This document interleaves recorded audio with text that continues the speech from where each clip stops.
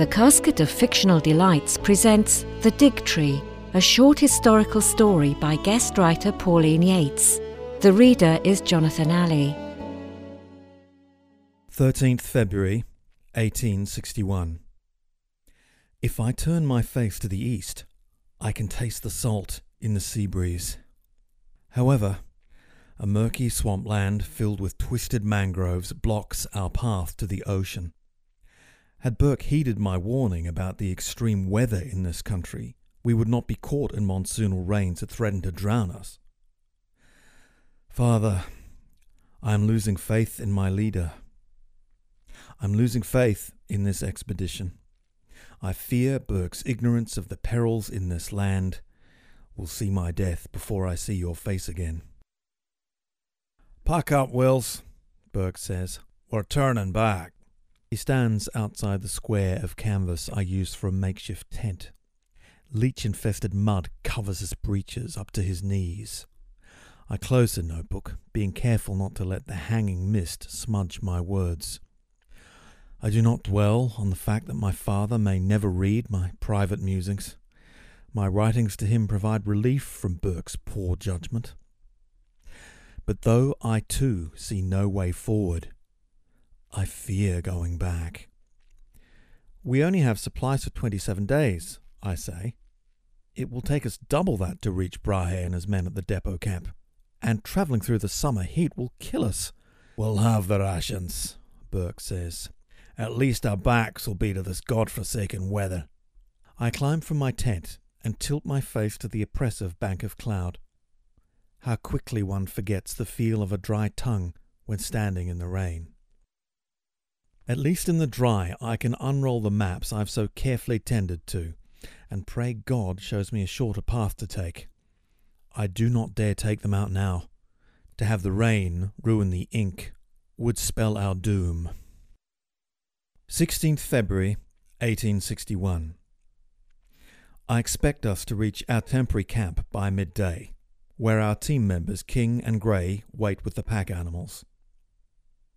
I hope the camel's injured foot is healed. He will not make the journey back to the depot camp if he's lame. Even though we will need to halve our daily rations, I look forward to a decent meal. Burke and I finished the last of our rations last night. Burke glares at King and Gray, then throws an empty sack onto the ground. "You gluttons!" He spreads his arms wide and gestures to the barren landscape we're about to cross. "Do you see a store from which to purchase more grain? Do you see an English farm from where to buy eggs?" "We didn't eat the food," Gray says. "It was rats, hundreds of the blighters, clean chewed through the sacks before our eyes." Burke's eyes smoulder with fury. "Then pray the rats return tonight so we'll have something else to eat." 4th March, 1861. I've never eaten camel meat.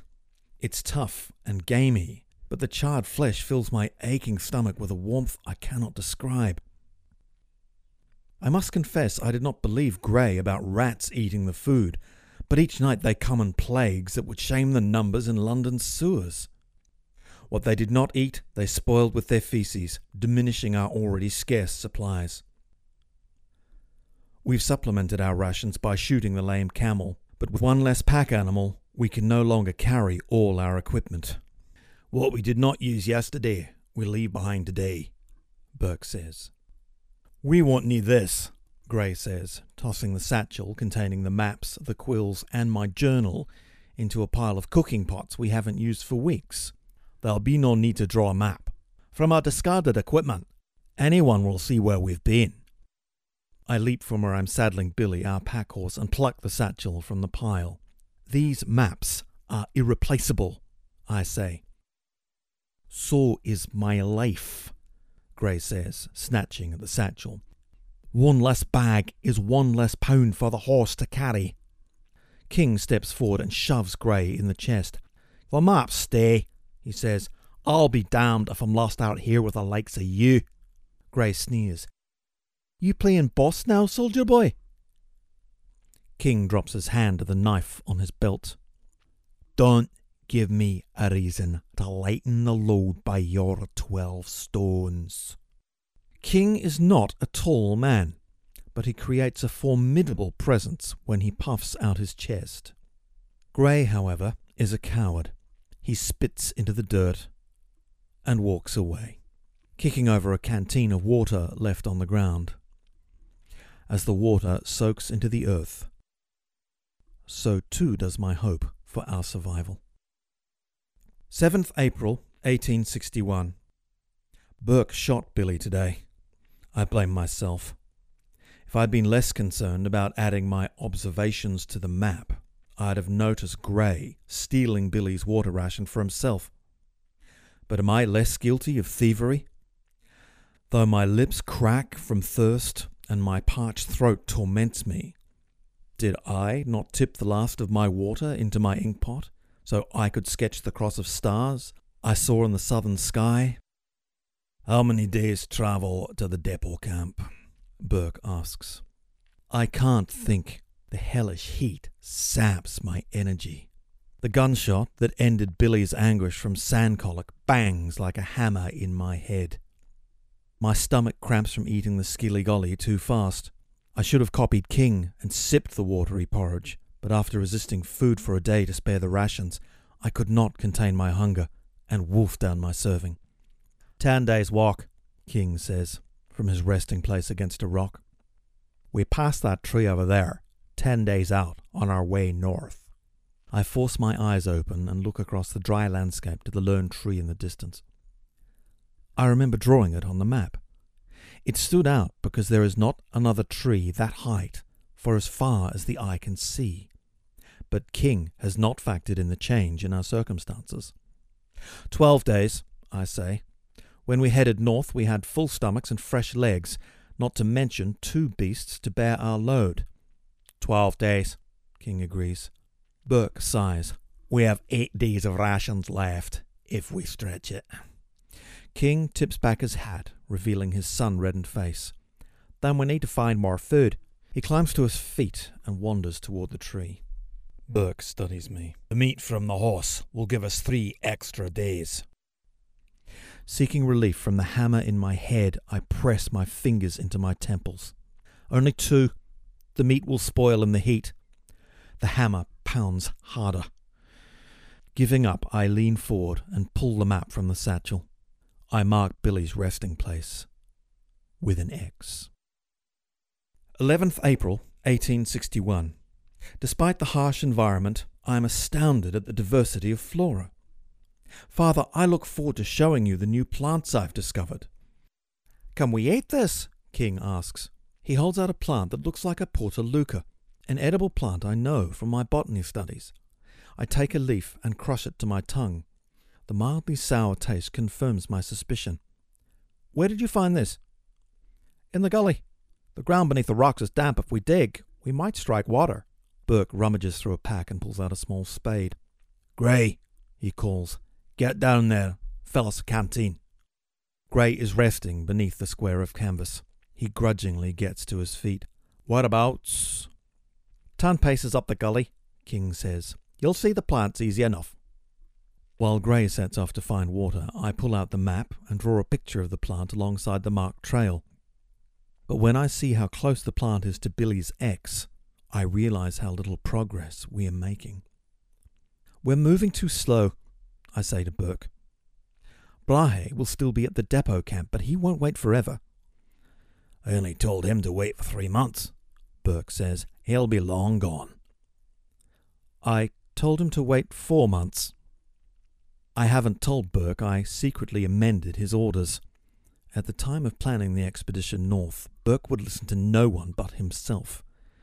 But considering our circumstances, I'll welcome his reprimand.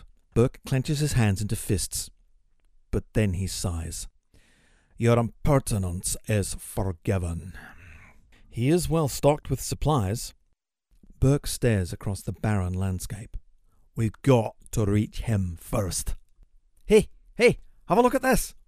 Grey stumbles towards us, dragging something long that shimmers coppery black. It's not until he reaches us I realize what it is. Jesus, Gray, I say, jumping to my feet. That's a snake. A bloody brown, King says. You fool, Gray, Burke says. What if it bit you? It's already dead, Gray says. Found it under a rock. These are beaut cooked. Get a fire going. We'll eat it before the flies do. Not bloody likely, King says. You'll be deader than Billy if you eat that. With no more than horse meat, we'll be dead if we don't, Burke says. Stoke the fire. Gray raises the limp snake and waves it in King's face. You're not the only one who knows how to cook bush food. You don't want to eat it? Fine, there'll be more for me. 12th April 1861. Burke's inept leadership is testing my patience. He and Gray have fallen ill after eating the snake.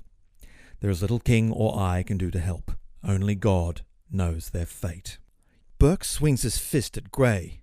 You bloody poisoned me, he shouts. Spit flicks from his mouth. Then he clutches his stomach and bends over, seething through his teeth in agony. Bloody bastard! Gray also clutches his stomach. Sweat rolls down his face. A brown stain seeps through the back of his breeches. Don't blame me, he says, breathing hard. What about Willis's weed? Thought it didn't taste right. Burke scrambles through the dirt and knocks Gray to the ground. Is Will sick? Is King? He draws back his arm and punches Gray in the face. They didn't eat the snake, did they? Punches Gray again and again. Gray's lip splits and blood spurts from his nose. King leaps into the fray and clinches his arms around Burke. Get off him, he says. He's sick too, goddammit. Burke attempts another swing at Gray, but King rolls backward and pulls Burke onto the ground. For a moment, Burke lies breathless, but then his stomach cramps and his bowels release. Jesus, Burke, King says, rolling out from beneath him. Wells, get something to help clean up these bastards. I run back to our pitiful pile of equipment. The only useful thing is the cloth that's wrapped around the shotgun to keep the dust out of the firing mechanism. Damn Gray. Damn that snake. Damn Burke's ignorance. Grabbing the cloth, I run back to King. The mess of stools seeping through Burke's pants makes me dry rich. Give it here, King says, taking the cloth. I got this. Get rid of that snake before we're all bloody poisoned. I return to the fire pit. What's left of the snake is still in the pan. Using a stick, I scrape out the remains, but the fleshy mush turns my stomach.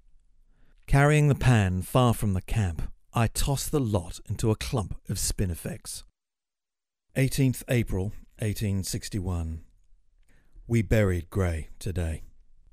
I'm trying to convince myself his death was some kind of punishment for his role in Billy's suffering.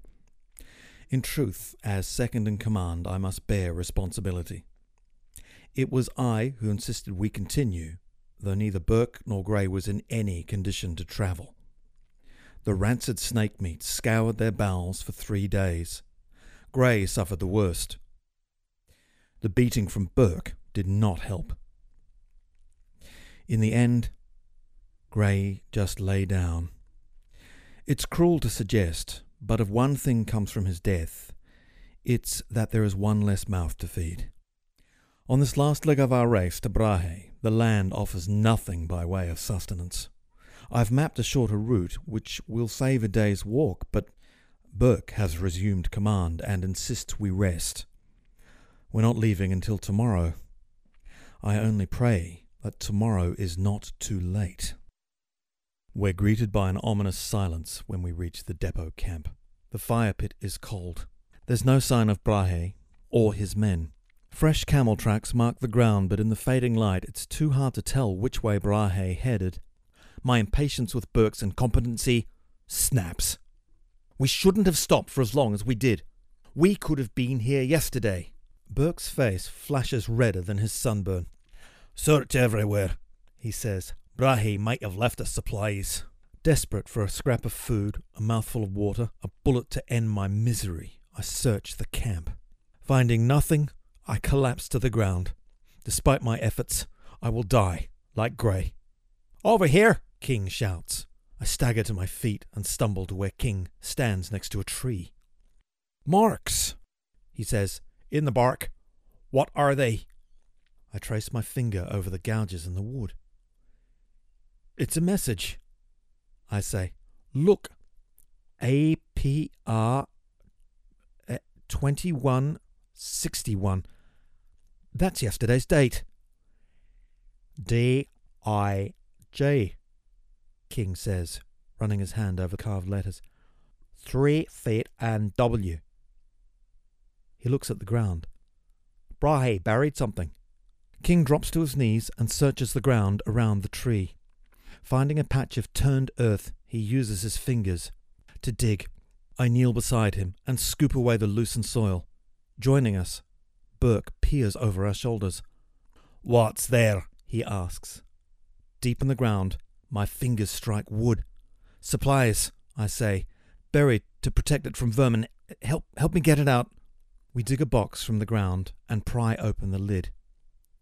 Inside is a canteen of water, strips of dried food, medicine, shotgun cartridges, and a note. I roll back on my heels and read the message aloud. It's from Brahe. They couldn't wait any longer.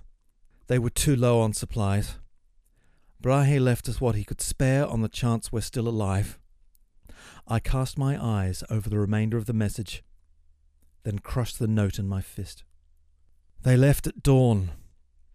We missed them by a day. 23rd April 1861. We're leaving the depot camp today. King and I wanted to follow Brahe, but Burke has overruled. He wants to head southwest and try and reach the outer post of a cattle station. As it's my duty to map his expedition, I cannot in conscience abandon my leader.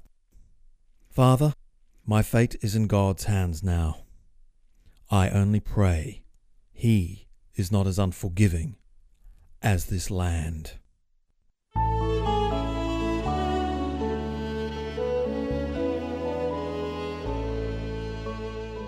The Dig Tree was written by Pauline Yates and read by Jonathan Alley.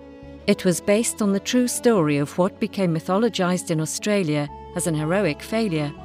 The expedition, led by Robert Burke and William Wills, who together with John King and Charles Grey, became the first Europeans to travel the length of Australia from south to north. On the return journey, having missed William Brahe and the backup party at Cooper's Creek by only 9 hours, Burke, Wills and King decided to try and reach Mount Hopeless, but Burke and Wills succumbed to exhaustion and starvation in the June.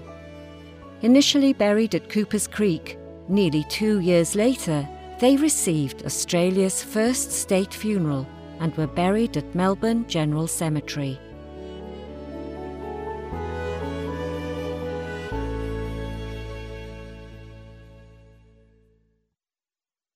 There are more short stories and flash fiction on the website thecasket.co.uk. The Casket of Fictional Delights podcasts are also available on iTunes, Amazon Music Podcasts, Spotify, Google Podcasts, and many others. Thank you for listening.